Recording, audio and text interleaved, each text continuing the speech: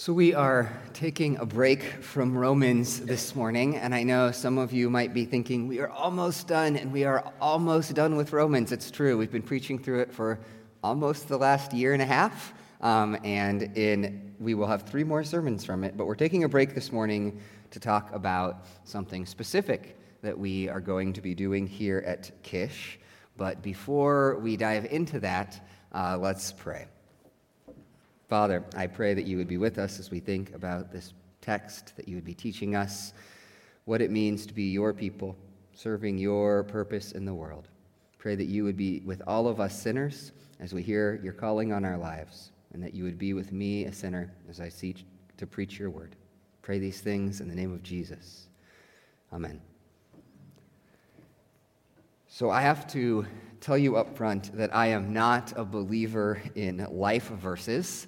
I know a lot of people that have a life verse that they quote, and I know a lot of pastors who have one verse that they say sums up their whole ministry, and I have never really got into that. There's this part of me that's just always like, it seems like you should have the whole Bible, but if I had a life verse for ministry, it would be these verses. When I think about what it means to be the church and why, what I hope for as a pastor, this passage is the place I return to the most often. It gives us a picture of the church, a picture that corrects these wrong mental images, and it reminds us of the purpose of the church, and it tells us how we get there. So I want to look at each of those ideas briefly this morning. And this is leading to us discussing some particular stuff here. But first, I want us to just reflect a little bit on this text. So first, this passage from Ephesians 4 gives us a picture of the church, of what it is and how it is supposed to work. And for this picture to make sense, first let me suggest a picture that I think we often have when we imagine what the church looks like. We start with the idea of the church, and we start thinking about this structure or this institution. And there is a sense in which the word church means that, right? People use it to refer to this building and to the people like me who make their living doing church stuff, and maybe like our denomination, the Evangelical Presbyterian Church. If you come from other traditions, maybe you think about like bishops or cardinals or something too, but you're thinking about this institutional thing, this organization, the church as an organization. And what we think is that it is this organization then that serves Jesus in the world. It does the work of Jesus in the world, and we think of ourselves as supporting that institution. That's our job, to do stuff like come to church on Sunday morning and tithe and volunteer to do activities so that the church, meaning that institution, can go serve Jesus in the world.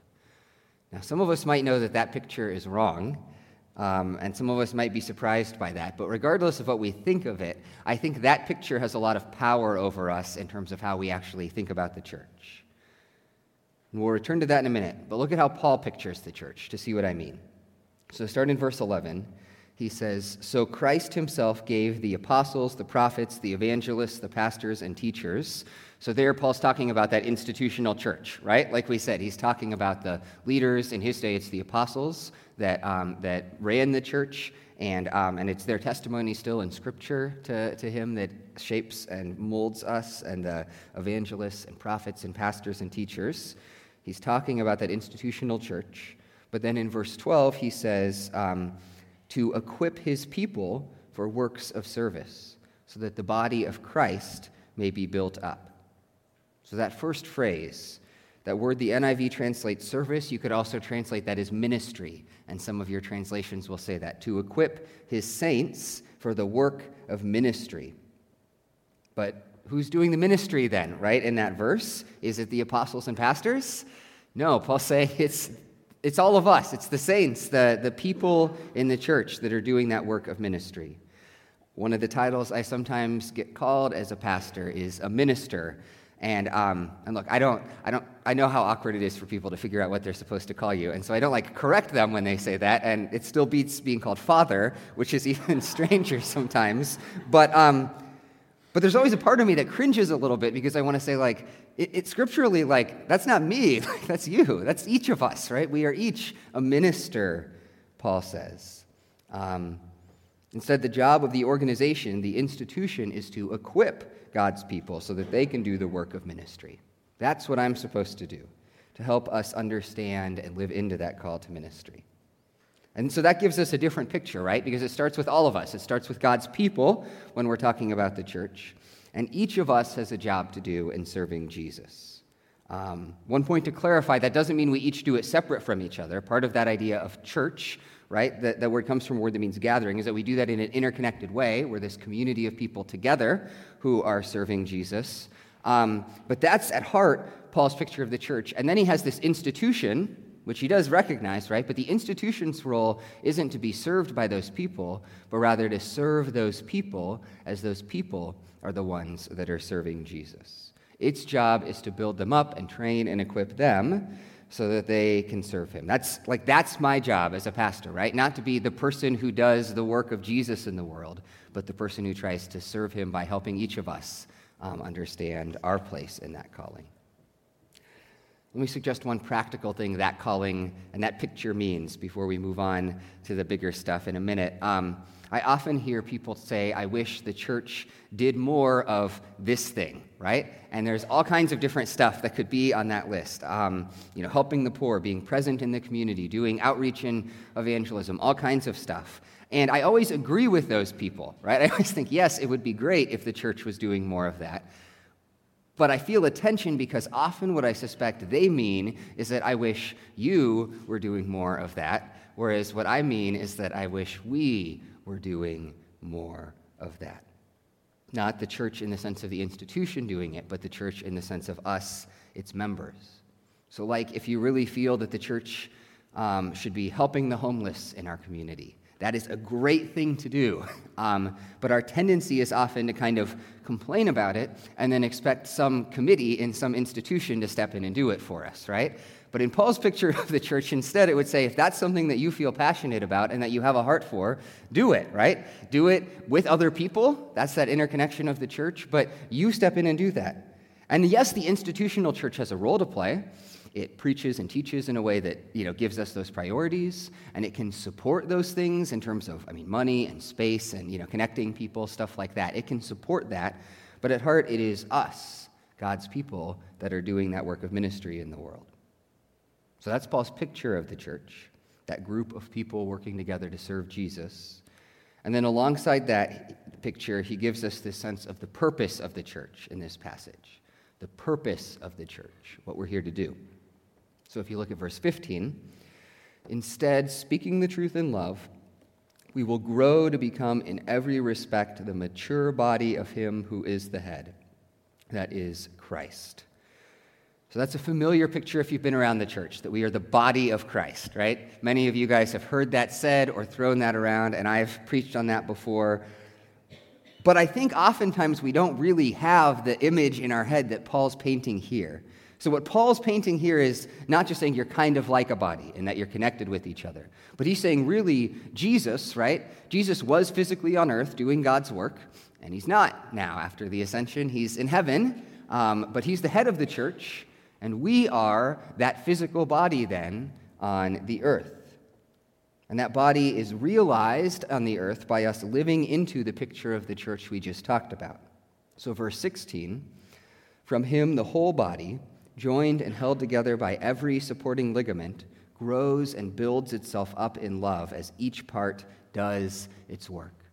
So Jesus is physically present on earth through us, but that's different from saying it's just through me as an individual. What it is that each of us are one little part of that physical presence of Jesus on earth, and as each of us lives into the particular areas that we're called to do, then together, collectively, Jesus is being made physically present. Part of why I think that image is so powerful when it speaks to our purpose is because it reminds us of how big our calling is. It's easy for us to reduce the mission of the church to just like one or two little institutional things. But what Paul is saying is that if we look at Jesus and we see how he lived on earth and the things he cared about, then we should care about that as the church. We should be doing that right? Jesus cares for the helpless and the needy and the oppressed. Jesus declares God's truth fearlessly to the world. Jesus brings help and healing to the hurting and sick. Jesus preaches salvation to reconcile human beings to God. We as the church should be doing all of that. It gives us a sense that our mission in the world is as big as Jesus' mission, but at the same time, I think that image is also powerful because it makes it manageable for me as an individual. Because the way that happens is not by me doing all of that, but by me doing my particular part of that in the place in the body that God has placed me. We take the gifts and passions that God has given us, and we take the place that he has placed us, and we do that where we are at a local level. It is not my job to go show Jesus' love to every person on the planet. It's my job to show it to the people living next door to me and the people that he's placed in my life. And as the church as a whole lives that out, Jesus is made present in the world. So that's two sides of it. There's this picture of what the church is and this purpose that the church is meant to serve. But then there's one more question from the text, and that's, well, how do we get there? How does this church, how do we become that kind of physical presence of Jesus in the world? Well, the image that Paul uses in Ephesians 4 is the image of growth. So start in verse 13. Paul says that those leading the church equip it until we all reach unity in the faith and in the knowledge of the Son of God and become mature, attaining to the whole measure of the fullness of Christ. So there's an until, right, which means we're not there yet. We're not at full unity and maturity yet, but we're talking about something that we are meant to be growing into, and growing into in a full life kind of way, right? This isn't just like, you show up for an hour on Sunday and kind of check your religion box and then get on with other things. This is picturing somehow that our whole lives we are being grown up the way a human grows from an infant into an adult. We're called to be disciples, in other words. That's the language that the Bible uses for that process of growth and following Jesus, is discipleship, to follow after Jesus and seek to become like him. And the church has a role to play in that discipleship. Like we saw in verse 12. I skipped over a section. So you can skip ahead, Amber. But as we saw in verse 12, the job of the church is to equip believers to be disciples. And then that's what Paul is thinking about in verse 14, where he says, "Then we will no longer be infants, tossed back and forth by the waves and blown here and there by every wind of teaching and by the cunning and craftiness of people in their deceitful scheming." And so he's keeping with that picture of maturity, right, of growth. But what he's saying is that we're growing in this sense in a particular way. He's focusing on one aspect of our immaturity, which is a lack of knowledge and understanding of our faith. And the danger, he says, is that if we aren't mature, we will be easily deceived. We will be blown back and forth, never getting the place that we're supposed to go. And so that's actually a picture in some ways of this role that the church is playing in discipleship, right? It doesn't magically make you a disciple fully, but one of the main roles of the church is to equip us in terms of that knowledge and understanding so that we can grow in the ways we're supposed to grow. Knowledge and understanding are not the point of the Christian life. It is possible to have a head that's really swollen up with facts, right, and not be like Jesus at all. Some of us have met those people. But knowledge and understanding are crucial to the process of discipleship as we undertake it. The way I think about it, that knowledge and understanding are like the map to being a disciple, right? Just because you have the map, it doesn't mean you've gone to the place, right? I can't say like, I've been to France because I kind of poked around on Google Maps for an hour looking at it. But it does give me the directions that I need to get there. And one of the main jobs of the church as an organization, as an institution, is to give believers that map of Christ-likeness. That is one of my kind of main callings as a pastor, that each of us has to take that journey for ourselves, right? And I can't just make that happen to you. There's a personal kind of investment you have to make, but that part of the role of Kish in that institutional sense is to give us the tools we need to grow as those disciples so that we can grow in that understanding of God. So that's the idea of Ephesians 4. And we could just preach that as a general sermon, I think, and it would be good, right? Just expand on a few of those points. But the reason I walk through that picture this morning is because I want to talk through something specific that we're going to announce this morning and that is going to be happening here at Kish, and talk you through it and invite you to be a part of it. So to get there, first I want to start with something that we don't talk a lot about because I am not the kind of person who likes to talk about purpose statements all the time. But we at Kish have a purpose statement, and it's good. It's no fault of the purpose statement that I'm not the kind of person who likes to headline that. But here's what it is. It is Kishwaukee Community Evangelical Presbyterian Church seeks to glorify God through worship, discipleship, fellowship, service, and evangelism, presenting to him people mature in Christ who take his gospel into the world. So some of that probably sounds like some stuff that we just said from Ephesians, right? And that's because that purpose statement is based on the Bible. But I want to focus on those 5 words in that statement: worship, discipleship, fellowship, service, and evangelism. So worshiping God, praising him; discipleship, growing to be more like Jesus and following after him; fellowship, living life together, connected in real relationship with each other, where we know each other and are known by each other; service, acts of mercy and kindness and help for the world; and evangelism, proclaiming the good news about what God has done in Jesus Christ for our salvation. Those are the 5 things we think make up being a church. And if you go back to that picture of the church we discussed earlier, remember, when we use those 5 words, we're not first of all talking about something that the institution is, but something that each of us are, right? Those 5 priorities, in a sense, should be the priorities for each of our individual lives and our lives in relationship with each other. This isn't just the purpose statement of our organization.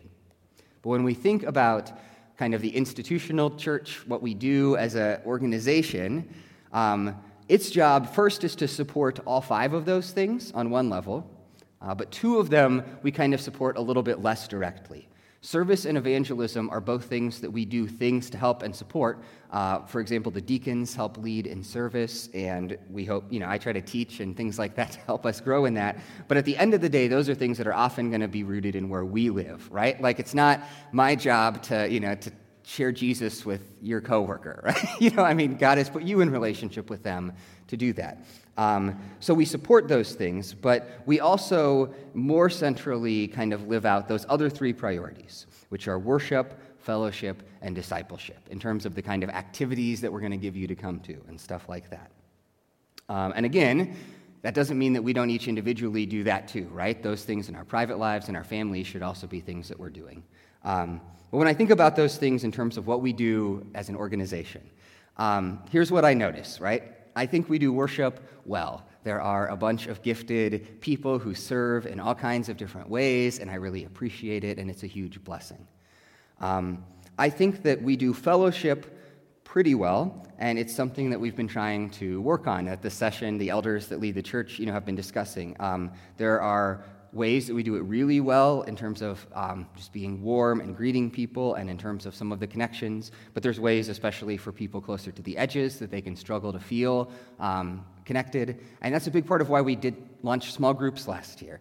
And we're going to talk about small groups again, and in a month and a half, we'll have a little time this summer where we invite more folks to join up and see what kind of interest we have, and potentially start some new ones as well.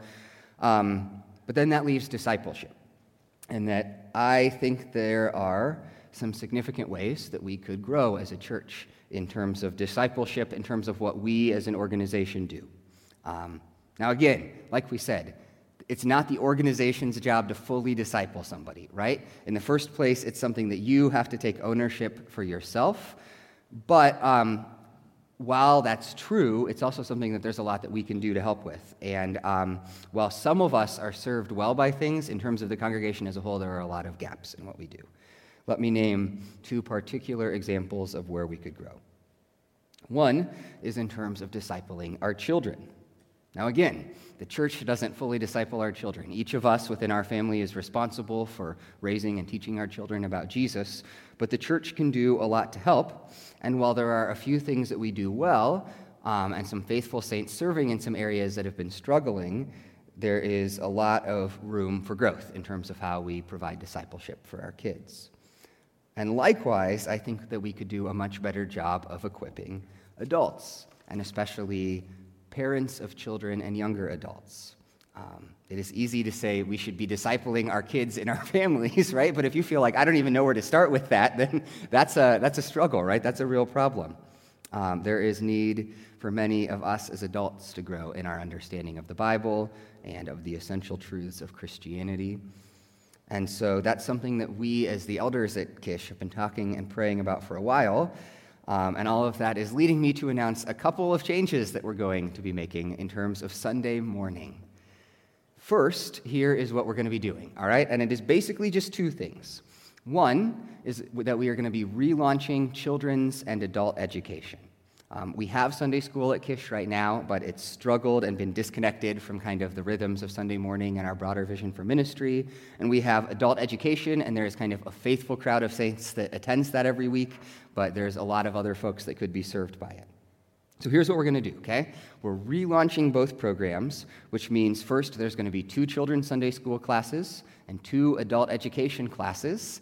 The children will be younger and older, obviously, and the adult education classes we will also split on age, which I don't actually love, but because we need a way to have 2 classes for the sake of size, and that's probably the most efficient way to do it, we're going to have one for people who have kids who are high school age or below or who are within that age range, and then another one for folks who are past that point in life. And in those classes, and this is exciting, we are using a new curriculum, which is called the Gospel Project, and is awesome. And it basically goes through the entire Bible in 3 years, week by week, through the entire Bible, and it will include the same thing each week for people at every point in life. Which means that if you have children in children's Sunday school or teenagers in youth group, that week they'll be going through this section of the Bible, and you in adult ed will be going through the same section of the Bible. And that means that we can talk with our kids and grandkids. And even if we feel kind of lost as to what to discuss with them, we'll suddenly, in that one particular area, be equipped for that week to talk with them about what they've been learning. I know a couple of you will have other specific questions about that. Let me just note a few. Worship Kid Style is going to continue. It is great. The people who serve there do a great job. But it's not the same thing as that discipleship time that we're relaunching for kids. Worship Kid Style has always been about just an age-appropriate worship time, right, for them. And so that's something different. And we will also still have confirmation, and we're hammering out the final details with teenagers, but the plan right now will have someone around on Sunday mornings if they want to just kind of hang out during that time, because it will be a youth group that they'll be going through the Gospel Project curriculum. And we'll also invite high school age kids to just be a part of the younger adult Sunday school class if they want. I would love to have them in there to learn and discuss those things. That's the first thing that's happening. And then to support that, and for some other reasons that we'll talk about in a minute, here's the second thing. That discipleship time will be starting at 9 a.m., which means that gathered worship will then be starting at 10 a.m., which I know is a change, and change can be hard for some of us. So let me say a few words about why we're doing that. First of all, we are making that change because we want to prioritize discipleship. We want to make it a priority. The way things work right now structurally discourages people from coming to Sunday school and adult education. You come, you get the worship service, you have the benediction, you feel like you've done the thing, right? And then you have fellowship time, and you're hanging around and visiting with these people, and it's great. And then you look at the clock, and you're like, Sunday school started 15 minutes ago, right? I mean, that's often our experience right now. And so this is our way of making it a priority. And we will still have fellowship time too, but it will be a little more integrated in case some of you, I know, will have questions about that. So we're aiming to have that discipleship time done about 15 minutes before service. There will be coffee and food then. People will also be invited to hang out after service, but I know with the time change that people will need to get to lunch, so it probably won't be quite as long. And then one other benefit of that change, and what I'm personally excited about, is that it creates a sense of climactic worship.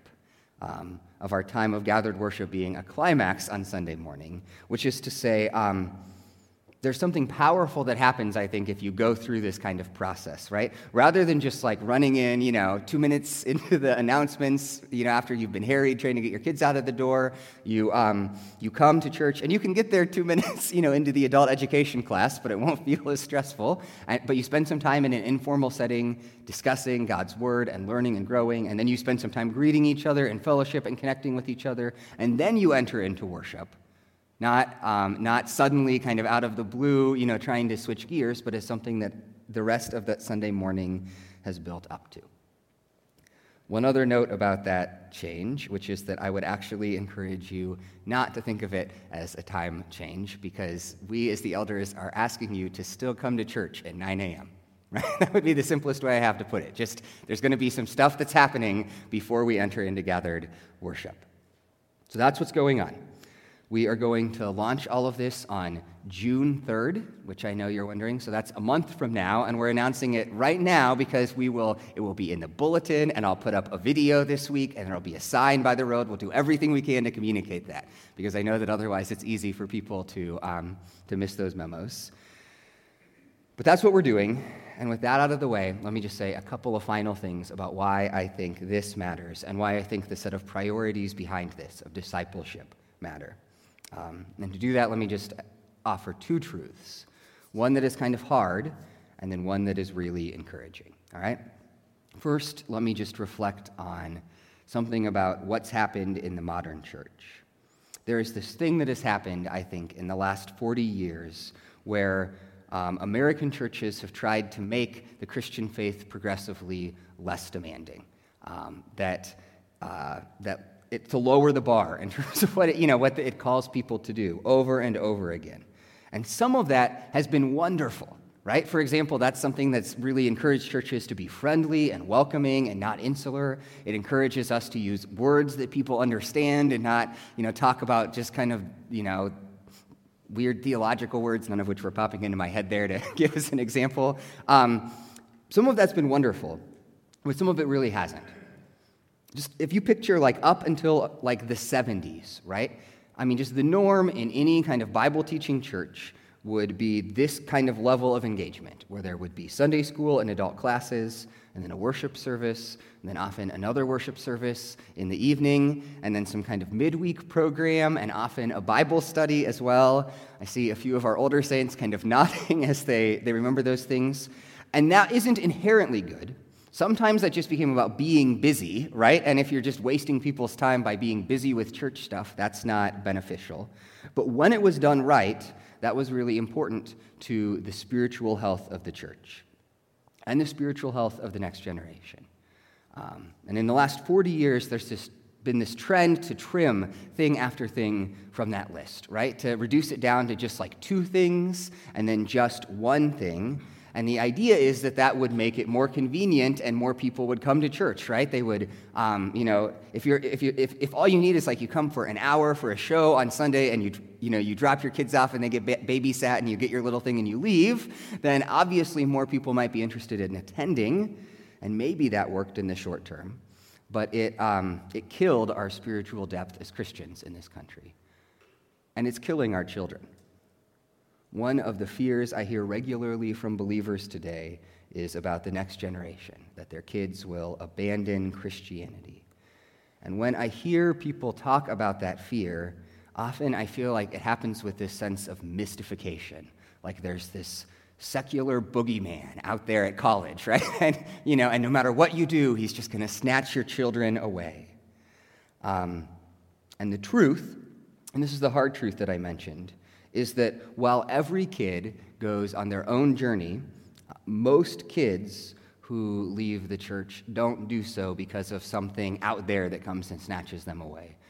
But at least in part, they do it because we as the church have failed to equip them to live in the world. We have left them as spiritual infants, would be the way that Paul would put it in this text, so that they are easily deceived and tossed about by the waves. Now, I'm not saying in that there is some magic to being at church. And I am not saying that that's a sort of one-for-one kind of deal, right? Kids each have to walk their own journey, and absolutely plenty of them will struggle and stray and go through those things as they process that. But, and also, right, just adding busyness won't solve it. We need real invested discipleship in our kids. But the truth is that the church often plays a really important role in that discipleship, and that there is a lot of evidence that correlates with kids continuing to walk with Jesus as they grow into adults. And really that's just to say, that's because spiritual maturity doesn't happen by accident.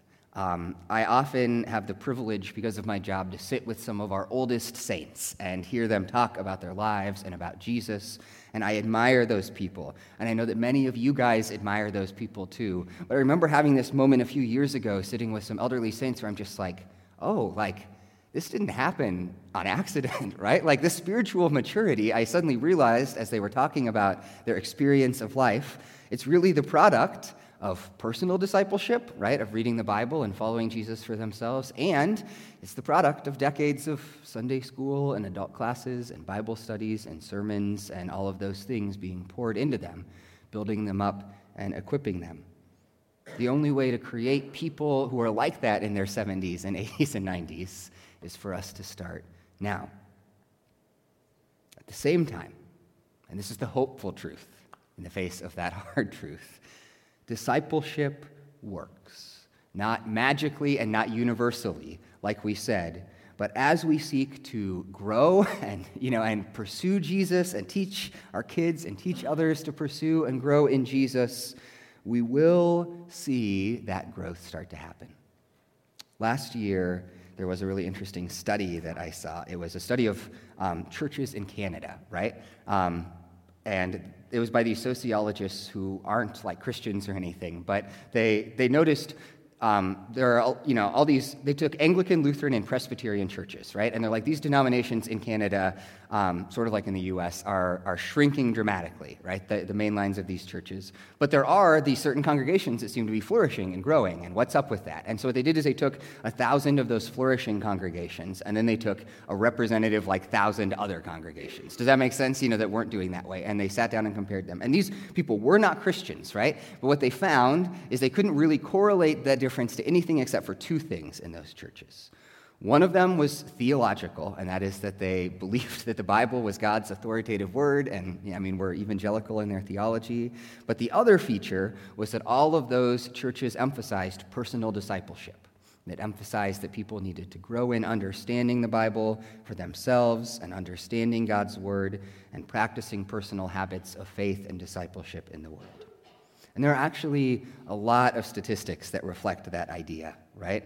If you go kind of reading through the literature, that as churches lower the bar, like we said, that's actually the thing that is killing those churches.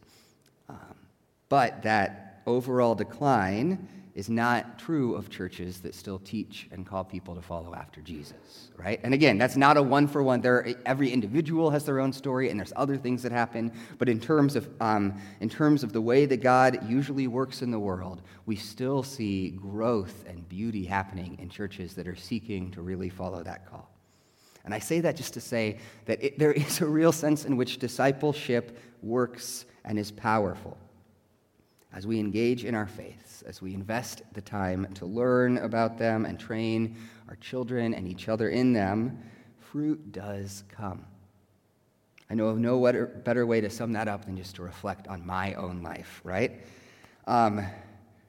I think if I was to tell my story, I would tell it in a really individualistic way. That, it's all about my choices and my thoughts and my journey with Jesus, right? But really, when I step back and reflect on it, what I know just personally is that I am where I am, and I am walking with Jesus in many ways because from an early age, the church poured into me to train me to be a disciple. Through Sunday school classes, through my mother who sought to instill that faith in me, through youth groups and a pastor who discipled me as a teenager, and college ministries. And it was those things that gave me the tools to grow. And yes, I had to take a hold of that as an individual. And yes, ultimately it was God that had to work through that to save me. But it was those things that were the avenues through which God worked. And it was those things that as I sought to take a hold of that, showed me what that meant. And in many ways, that is what my heart is to see the church doing, and our heart for why we are doing this here at Kish and making these changes. Because that is what we're called into as believers, that kind of growth in discipleship that builds us up year by year, generation by generation, to follow after the Lord. I hope that you will join with us as we join in that. We'll sing in just a minute, and then before we close, I'll just mention a few other practical details about that. But let's pray. God and Father, I pray that you would be just teaching us to be such disciples. I pray that you would be growing us in conformity to Christ-likeness and teaching us to be his body in the world, maturing us so that we can be wise and not tossed about by every wind of doctrine. I pray that you might be with us as we seek to do this here, institutionally, in terms of what we're doing on Sunday morning. And I pray that you would be with us as we seek to live into that calling for ourselves. Pray all of these things in the name of Jesus Christ. Amen. Would you stand and sing?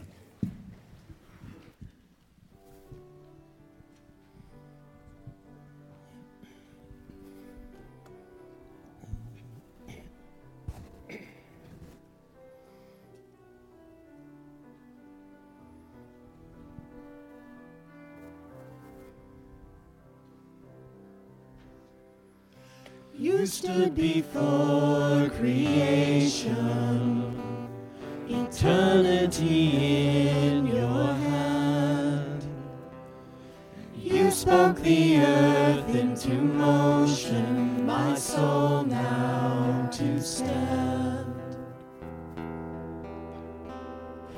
You stood before my failure and carried the cross for my shame. My sin weighed upon your shoulders, my soul now to stand.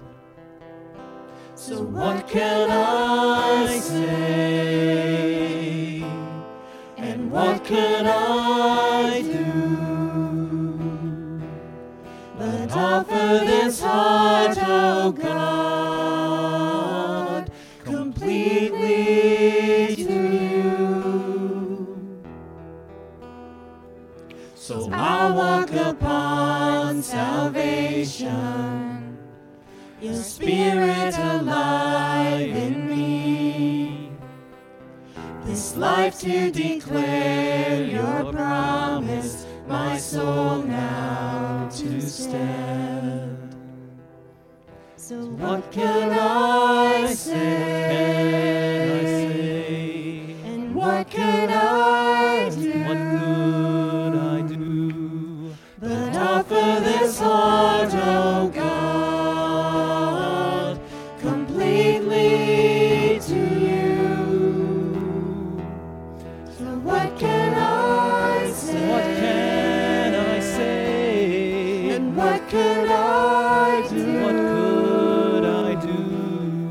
But offer this heart, oh God, completely to you.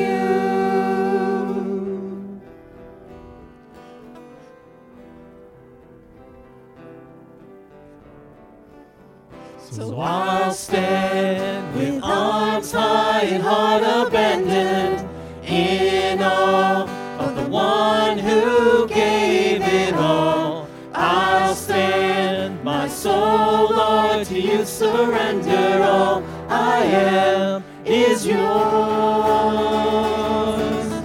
So I'll stand with arms high and heart abandoned in awe of the one who gave it all.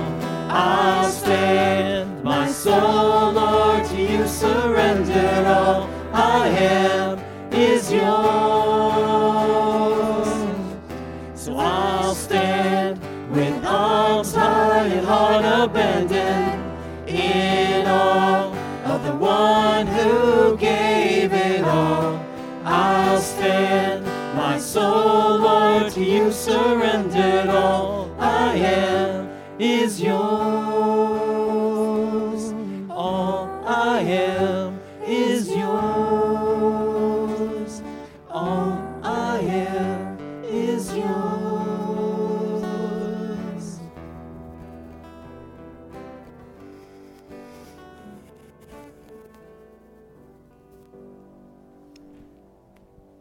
Amen. So, a couple of practical announcements. One, if you have questions about anything we just discussed with the practical stuff, let me know, or visit with one of the elders if you know them.